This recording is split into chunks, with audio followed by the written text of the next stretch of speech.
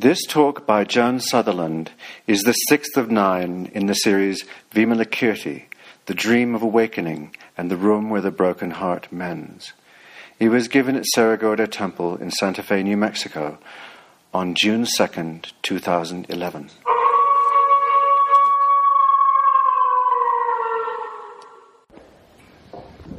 Good evening, Bodhisattvas.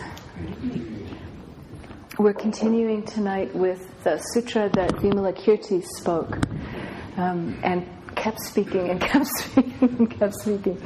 And so far, the main characters in the story have been 3. They've been Vimalakirti, the householder bodhisattva who is ill, and Manjushri, the bodhisattva of wisdom, who comes to visit him and ask him about what it's like to be ill as a bodhisattva.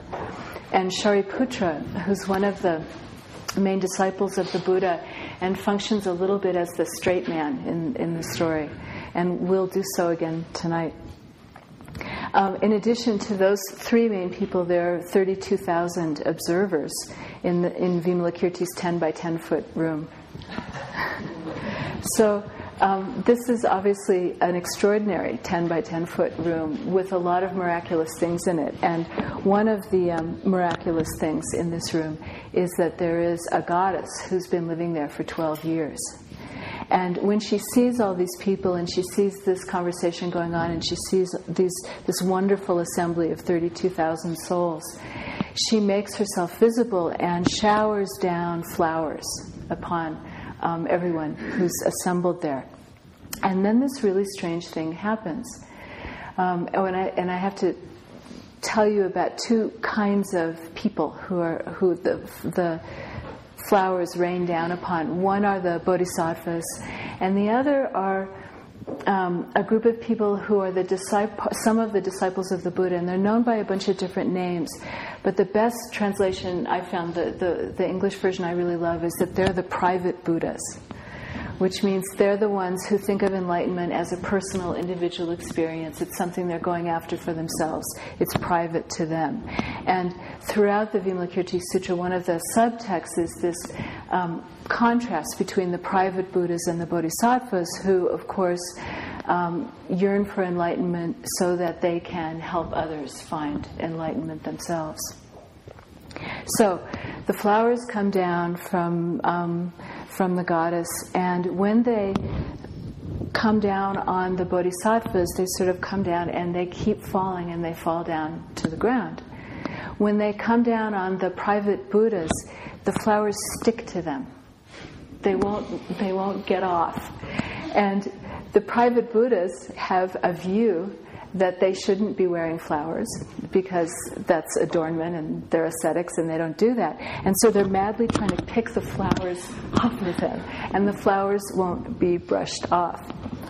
And this is rather an extraordinary thing that catches everybody by surprise, including Shariputra.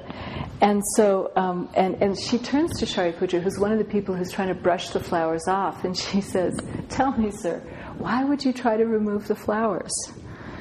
And Shariputra answers, "These flowers are contrary to the Dharma, so I would remove them, because monastics were forbidden to adorn themselves like that." And the goddess replies to the idea that the flowers are contrary to the Dharma by saying, "Don't say that these flowers are contrary to the Dharma. Why? These flowers make no such discrimination. It is you who are generating discriminative thoughts. That's all. If you who have left the householder's life to follow the Buddha Dharma make such discrimination, that is what is contrary to the Dharma. If you are without discrimination, this is in accord with the Dharma.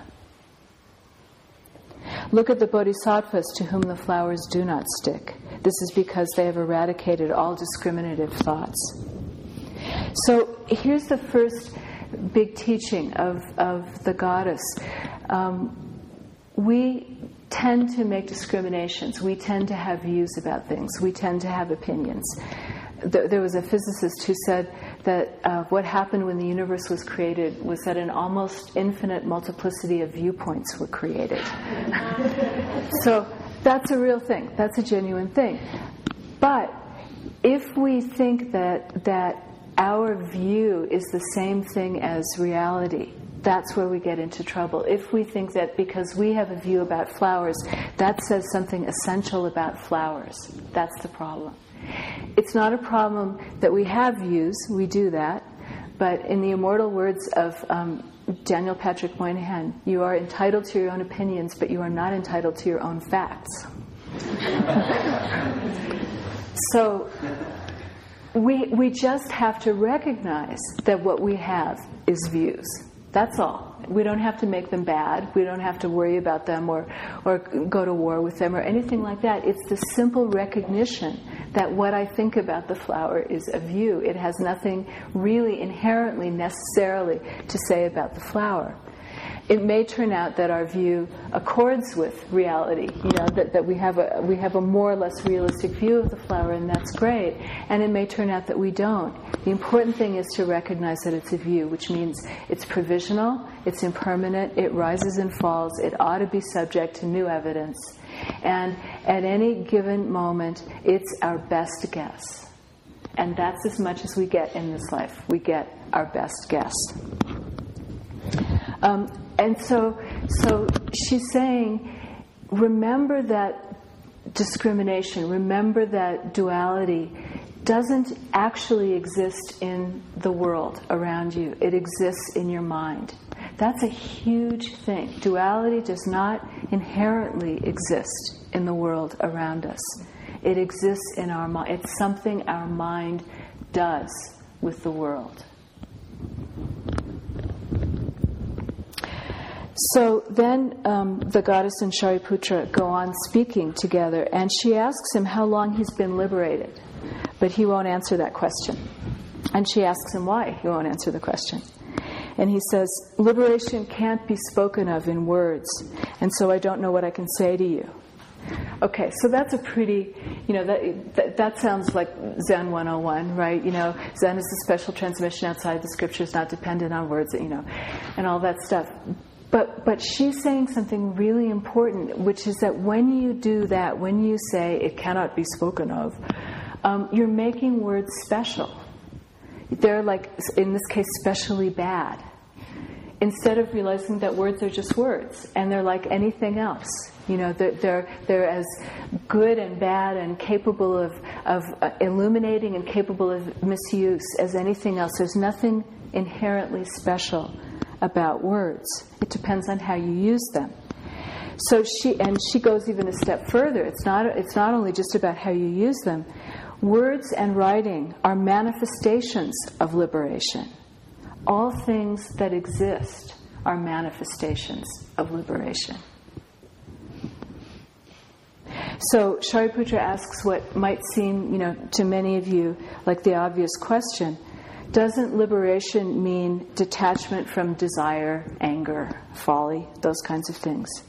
And so the goddess shocks him further by saying, it is only for self-obsessed people that the Buddha says that detachment from desire, anger, and folly is liberation. For those who are not self-obsessed, the Buddha says that the very essence of desire, anger, and folly is liberation. Okay, we're gonna go with that some more later. Okay, we're gonna come back to that because that's like whoa. But for the moment, notice that she's saying it's not even your emotion, your negative emotions. It's not even desire, anger, and folly that's the problem. It's when you're so self-obsessed that you think they're the most important thing. So we're returning to a point that was made earlier in the Vimalakirti Sutra. It's our substituting our desire, anger, and folly for the real world that gets us into trouble. They themselves, if we just let them rise and fall, along with everything else that's rising and falling in the field, don't necessarily have to be a difficulty. It's when we're so self-obsessed that we think they're the most important thing that we get into trouble. That also means we don't have to fix them. We just have to see them in their proper perspective. We don't have to eradicate them. We don't have to transform them. We don't have to scold them. We don't have to feel terribly guilty about them. We don't have to revel in them. We don't have to indulge them. We don't have to, have such a glorious time in our misery. We don't have to be miserable about our misery. We don't have to do any of that. We just have to not be self-obsessed, which is we just have to not think they're the most important thing. They're fine, just not driving the train. Okay? Okay. So then the conversation moves into a very specific, real, nitty-gritty application of the philosophical concept of non-duality, and that has to do with gender. I knew that was coming. Ellen, this part's for you. So she's saying all of these amazing things to Shariputra, and he steps into his role of straight man again, and asks, "Why don't you transform your female body?"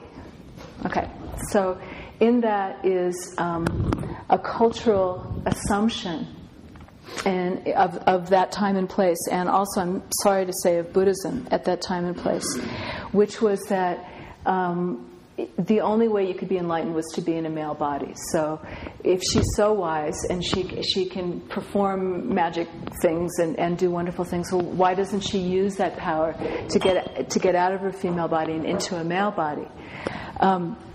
And so, interestingly enough, the Vimalakirti Sutra takes that head on and allows the goddess, in the context of the story, to completely dismantle that kind of view.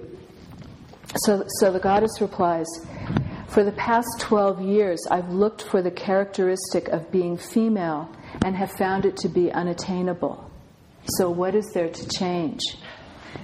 It's as if a magician conjures up a phantom woman. If someone asks her, 'Why don't you transform your female body?' would that person's question be reasonable or not?" Shariputra said, "It would not. Phantoms have no fixed form, so what is there to change?"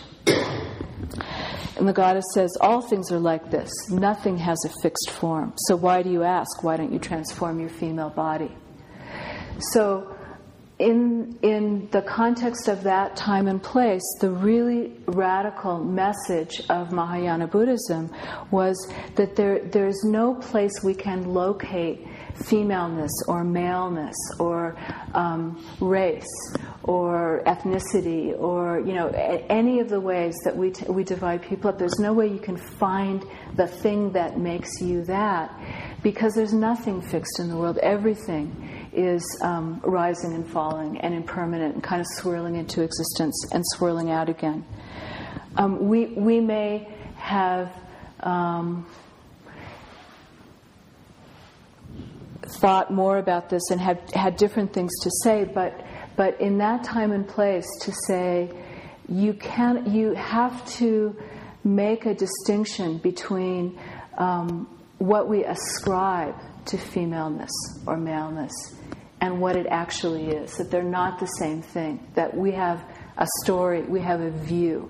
Each culture has a story and a view each time. But that has nothing to do with any kind of fixed essence. So, feeling that she hadn't quite made the deal yet, she used her supernatural powers to change Shariputra into a goddess like herself. And she took on Shariputra's form. She then asked, "Why don't you transform your female body?" And Shariputra, still in the form of a goddess, answered, "I don't know how you transform me into this female body, so I don't know how to transform my way out of it." And so she says to him, although just as Shariputra is not female but is manifesting a female body. So again, this distinction that there are causes and conditions that we call femaleness or maleness or any of the other divisions we make of people. Although there are causes and conditions that manifest that way, that doesn't mean that there's an essence of that thing. although they manifest female bodies, they are not female. There's not something essentially specific. Therefore, the Buddha has explained that all phenomena are neither male nor female, nor anything else. At this point, the goddess withdrew her supernatural power, and Shariputra returned to his previous form. And so the goddess asks him, "Where is the form of your female body now?" Shariputra said, "The form of my female body doesn't exist, yet doesn't not exist." So that's interesting. There's a little turn there. It doesn't, I get that it doesn't, it's gone, it's not here, but it's here also. There's a way in which it doesn't not exist. So with that, the goddess says, all things are like that, in not existing and yet not existing. So then we begin to get, I think, closer into more of maybe a contemporary understanding of questions like gender, which is, it matters and it doesn't matter at the same time. At different levels, it matters and it doesn't matter. It doesn't exist and it doesn't not exist. The it doesn't not exist is the part about it. Yeah, it matters. It makes a difference. It has consequence. In the world of phenomena and materiality, it does matter. So I think, where the conversation lands is not that gender isn't true, it's just not what you think it is. And that's probably a pretty good place to land. So it's inviting us to examine whatever our assumptions are about it. And one way I like to think about the whole interchange is when we were doing practices of the night, we were doing sleeping and dreaming together a few weekends ago. We talked about how there is a dream body that is constellated when we're dreaming. And that dream body is capable of a lot of things that are different than what we're capable of in our ordinary lives most of the time. Sometimes, maybe, we're capable of those things. But, you can fly and you can turn blue and you can speak strange languages and animals speak to you and all of that stuff can happen. But one of the things that we were working with over the weekend together was that dream body isn't a place we go a few hours a night. It doesn't just come into existence in the time of dreaming, that dream body's always there. That's always part of us. And this is what I think they're saying about gender, that it both exists and doesn't exist at the same time, and that it's like a dream body. Each of us take a dream body with all of the specific characteristics of this life. This is our dream body for this life. Okay, then she says, there are 8 rare things that happen here in Vimalakirti's room, which I take to mean if you don't identify with your views, if you recognize that duality exists in your mind and not in the world, if you realize that things like gender are concepts that have that at a certain level have no inherent reality. If you know that your feelings are not the most important thing, then what's the room like? What happens as a result of that? And I find her description of it quite beautiful, and hope you do too. So the 8 rare phenomena in this room that comes about as a result of this kind of practice, this kind of bodhisattva vow, is first, that the room is always illuminated with golden light, and it never changes day or night, and it has nothing to do with the sun and the moon.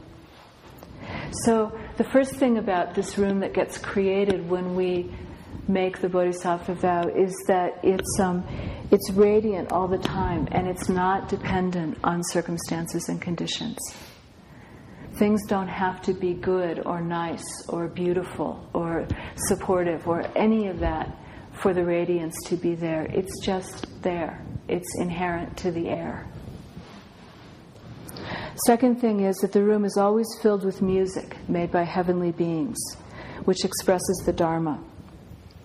And that makes me think about the sermon of the non-sentient we've talked about in the past that everything, rocks and grasses and rivers and mountains and the stars and skyscrapers and suspension bridges are all expressing the Dharma all the time. That music is always playing.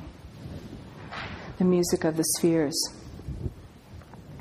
And it also seems to me that when we take together the rain of flowers and the goddess reminding us of the constant radiance of everything and of the music that's always playing, her role seems to me to be to remind us of the beauty of the way.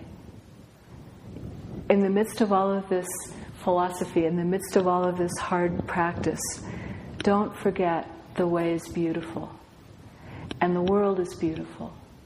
In the midst of our coming to terms with suffering and pain and unfairness and difficulty, it's also true that the world is beautiful. Don't forget that. That's important. And that seems to be her particular voice in the mix. The third rare thing about Vimalakirti's room is that those who enter the room are never troubled by defilements, never troubled by either the stuff in their own heart minds or by things coming from the world, which doesn't mean that those things don't happen. It means they're not troubled by them. So again, we'll pick that up in the next section. The fourth thing about this room is that in this room, all beings come together in a gathering that never ends. So no private Buddhas here. The nature of this room is it's the place where all beings come together in a gathering that never ends. And when they do, this is what happens. So numbers 5 and 6 are, in this room, there's constant exposition of the 6 paramitas and the Dharma, which is to say there are constant reminders of the foundations of practice, of the stuff we do over and over again, the stuff that we're always referring to. We're being reminded, we're being grounded all the time in the practice that we know so well. It's just become like breathing to us. And, number 6, in this room there is constant exposition of new and deeper teachings. So there's the grounding and the reminder of what we know so well. We don't even have to think about it anymore. And there's something new always happening. Because we gather together. Because we don't think words are bad things. Because we speak and listen. Something new is always happening. The Dharma is always growing and changing in relationship to circumstances. And we're all making it. Everyone in the gathering is making it. So, the results of that are, number 7, that from this room is access to the Pure Lands. So that's what happens internally. What happens internally is in this room we can always touch the Pure Land inside ourselves. And we can always see the Pure Land that the world is. If you remember way back to the beginning of these talks, the first thing that happens is that the Buddha is saying that this world is the Pure Land, and Shariputra says, I don't experience this as the Pure Land. I experience this as a really complicated, difficult, painful place. And the Buddha just wiggles his toes into the earth, and suddenly Shariputra can see that this world, in all its difficulty, pain, and beauty, is the Pure Land. And the Buddha says, it's not the world that changed, it's your perception. So same point over and over and over again. So from this room that we make together in our endless gathering, the Pure Lands are accessible all the time for each of us. And for everyone, there are inexhaustible storehouses for the benefit of all. So one of the results of this is something is just endlessly generated for the benefit of others. There's more than enough to go around.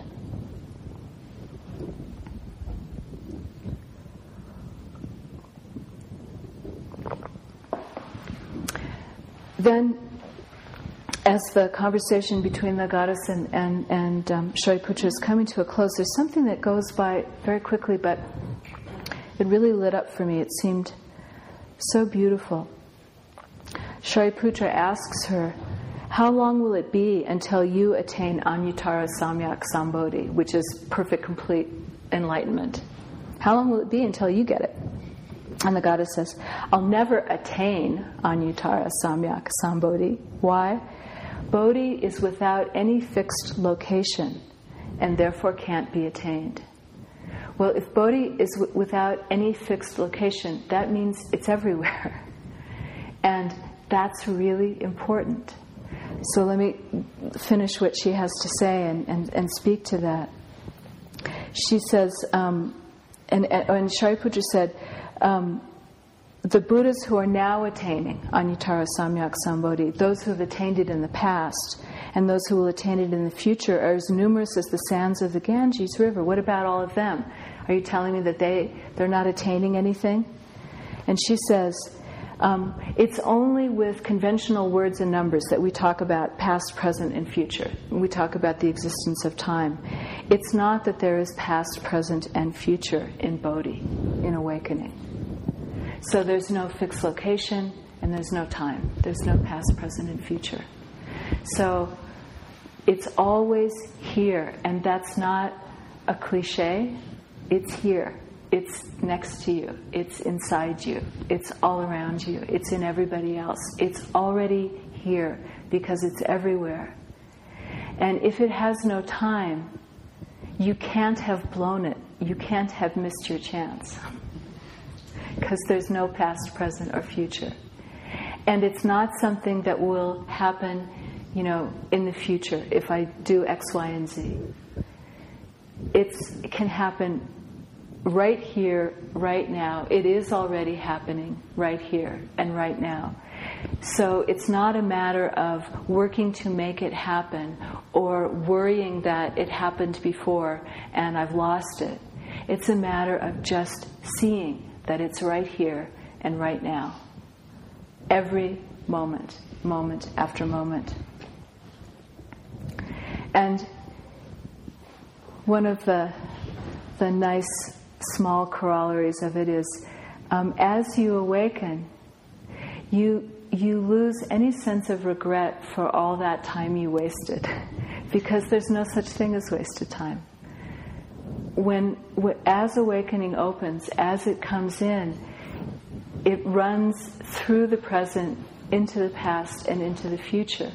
Nothing lost, nothing to regret, nothing wasted.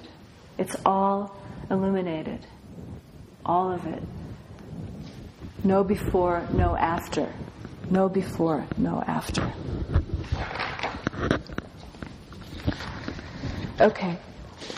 So I said I was going to come back to a couple of the things we talked about, and we're getting into something quite juicy, I think, as opposed to what we've been doing, right? Thank you. So now that the dialogue turns back to Vimalakirti and Manjushri, so the conversation between them is now picking back up, and it picks up some of the points that the goddess has just made with Shariputra. And the gist of what I'm about to say is that Vimalakirti asserts to Manjushri that only someone immersed in the world can attain Anuttara Samyak Sambodhi. Only someone immersed in the world can have a complete awakening or enlightenment experience. A private Buddha who has separated themselves out from the world cannot. That's an amazing thing to say. Cannot. Has lost the connection. Because, I'll go through it and see if that starts to make sense. So, Vimalakirti says, Manjushri, by going to places that are the opposite of the way, of what we think of as the way, of our ideal of the way, by going to the places that are the opposite of all the nice, good, sincere, important, pure stuff, it's by doing that the Bodhisattva is able to walk the way. By going to places that are the opposite of the way, the Bodhisattva is able to walk the way. And so he asks Manjushri, what may act as the seeds of the Tathagata? What may act as the seeds of this growing awakening inside of us? And Manjushri gives this great list. He says, okay, the seeds of the Tathagata, the possession of a body constitutes this seed. That's the basic condition. You have to be embodied. Ignorance and partiality, partiality in the sense of, choosing some things over liking some things better. Ignorance and partiality constitute this seed. Lust, anger, and stupidity. The 4 confusions, the 5 hindrances, the 6 senses, the 7 abodes of consciousness, the 8 heterodox teachings, the 9 sources of anxiety, the 10 evil actions, all constitute this seed. Okay. That's kind of, that's a startling assertion. So Manjushri goes on and he says, it is only within the mud of the afflictions that sentient beings give rise to the Dharma. And he uses a couple of images for that. One of them is quite famous. The lotus doesn't grow on the dry upland plain. It grows in the muck and mire of a low-lying marsh. And he also said, I love this, if you plant seeds in the sky, they will never grow. Isn't that great? So that's the problem with the private Buddha. The private Buddha is living in the sky. And you can't plant seeds there. It won't grow. Only when you plant them in well-manured soil can they sprout and flourish. And then finally he says, if you do not descend into the vast ocean, you can never acquire a priceless pearl. So Vimalakirti picks up this theme and starts to explain how could this be so. And he says, the private Buddhas who have cut off all entanglements are like people whose faculties are impaired. That, if you cut off your entanglements with the world, if you cut off the ways in which you're enmeshed and part of the causes and conditions of the world, it's like you've impaired your faculties. They can no longer benefit from the Dharma, nor will they ever have the desire to. Okay, so what's that? Now we move from what the sutra actually says to what I'm saying, and I just want to make that clear because it doesn't say any more than that. And so the rest is my attempt to try to amplify that. You can't benefit from the Dharma, nor will you ever have the desire to. So I think that what Vimalakirti is saying is that if you try to separate yourself from the world, keep yourself pure, keep yourself unentangled, remain deep in a sort of unmoving samadhi, then your aspiration and your yearning can't be aroused. In that place, there is no aspiration, there is no yearning. It's unchanging and unmoving. So you don't have bodhicitta, you don't have the bodhisattva vow to awaken so that you can support all beings in their awakening. You lose that, and that's important. It means that your heart isn't a part of it anymore. The heart that feels, the heart that aspires, the heart that yearns isn't a part of the mix anymore. You're in the sky. So I think that's the first thing. That's what he means by they won't even have the desire for Anuttara Samyak Sambodhi anymore. And then the second thing that I believe this means is that we can't awaken unless we're really willing to come to terms with the caught or bound state that we feel being alive. We can't skip over that. We can't escape that. We have to come to terms with that in order to awaken. And what I mean by that is not, endlessly indulging in misery, but noticing that in our relationships with our caught or bound places, usually we're not in a direct experience of them. Usually we're in a second order of experience. We're in our ideas about being caught or bound. We're in our ideas about the difficulty. So we have to step back and come into direct relationship with the fact that there is that state of being bound.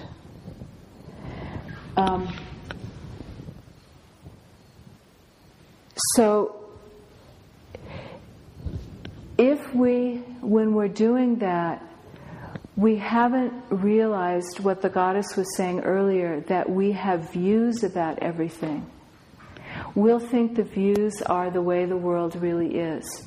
And if you are stuck in a room with your particular forms of suffering, if you don't recognize that there's a difference between you and your views, if you think your views are you, there is no way out of that locked room. So it's interesting to me that in this sutra, which is all about non-duality, it's also saying there can be a false union, there can be a false oneness.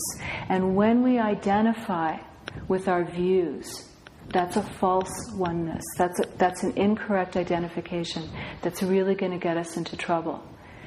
And this is parallel to something we were talking about earlier in the series, when we identify with the conditions of our lives. Because I have had X experience, I am Y. You know, I am the product of my experience. I am the product of my childhood. I am the product of what's happened to me. If we identify with our life experience in that way, if we identify with our views, those are both false onenesses, which will really get us into trouble, because the only way out of the locked room is to first disidentify, to first see that our views are not us and they're not reality. And when we can put that little bit of space in there and say it's a view, the world opens up. Everything becomes possible, because the false unity has been broken, and we can see that a view rises and falls, a view might change. We can explore a view. We don't have to accept it as inevitable. We can look at it as provisional.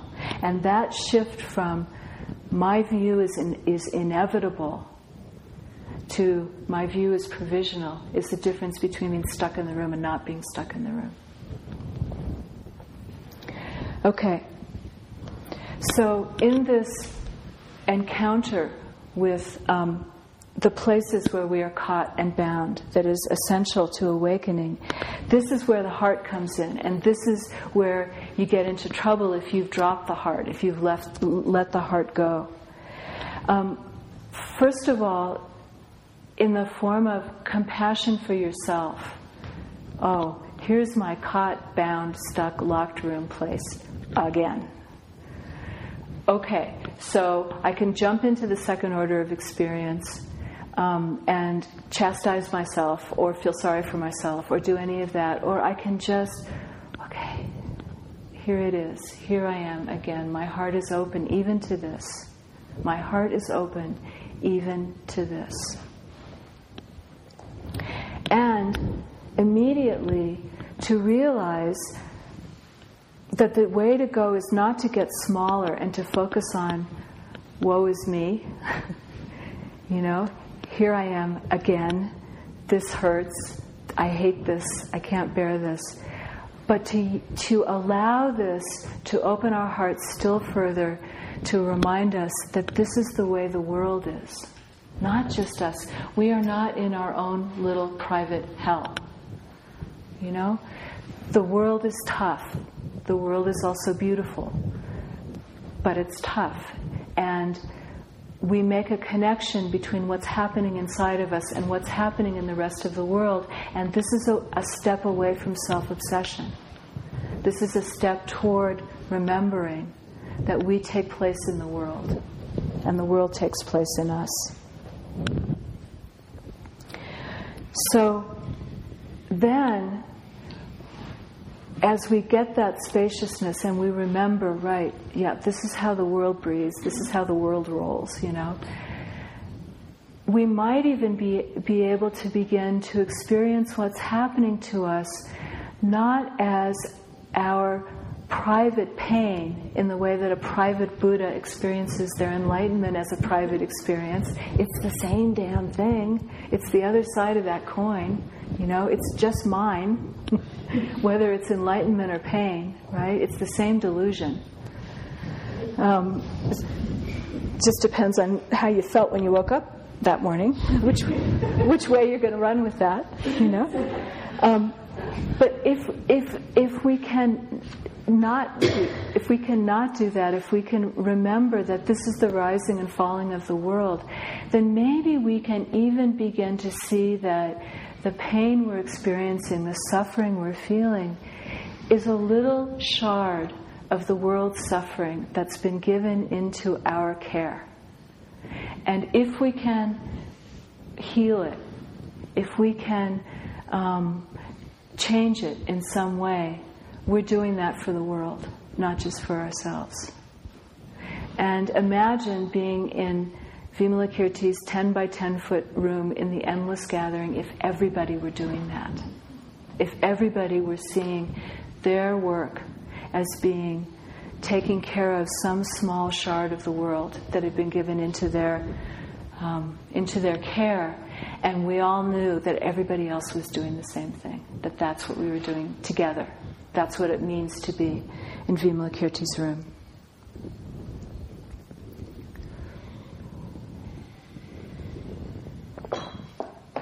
Okay, so when we encounter suffering in this way, we have to be willing to be devastated.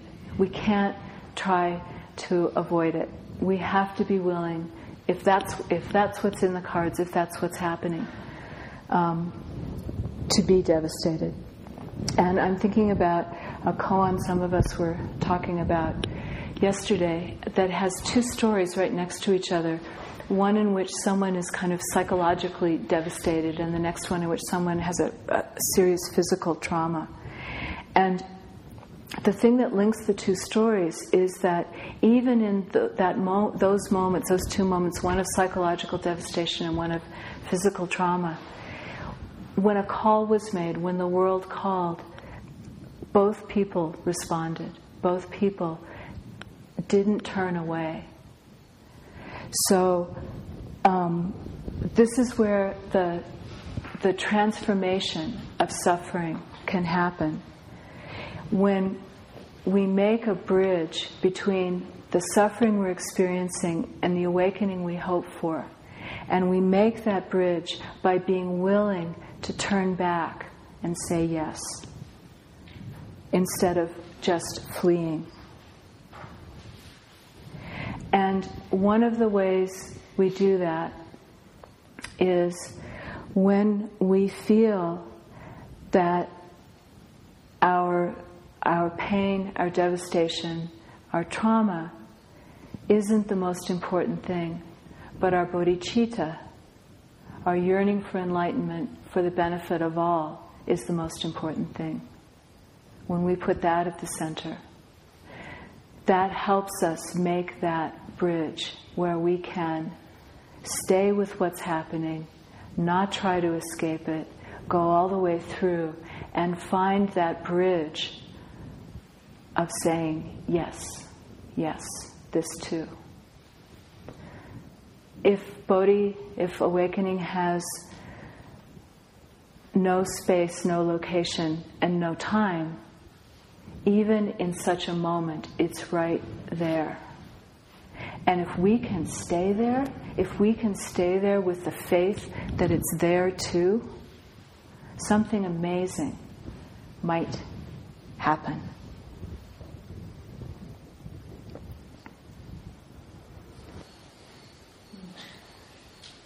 Okay, thank you very much. These talks are made available through your donations to Cloud Dragon, the Joan Sutherland Dharma Works.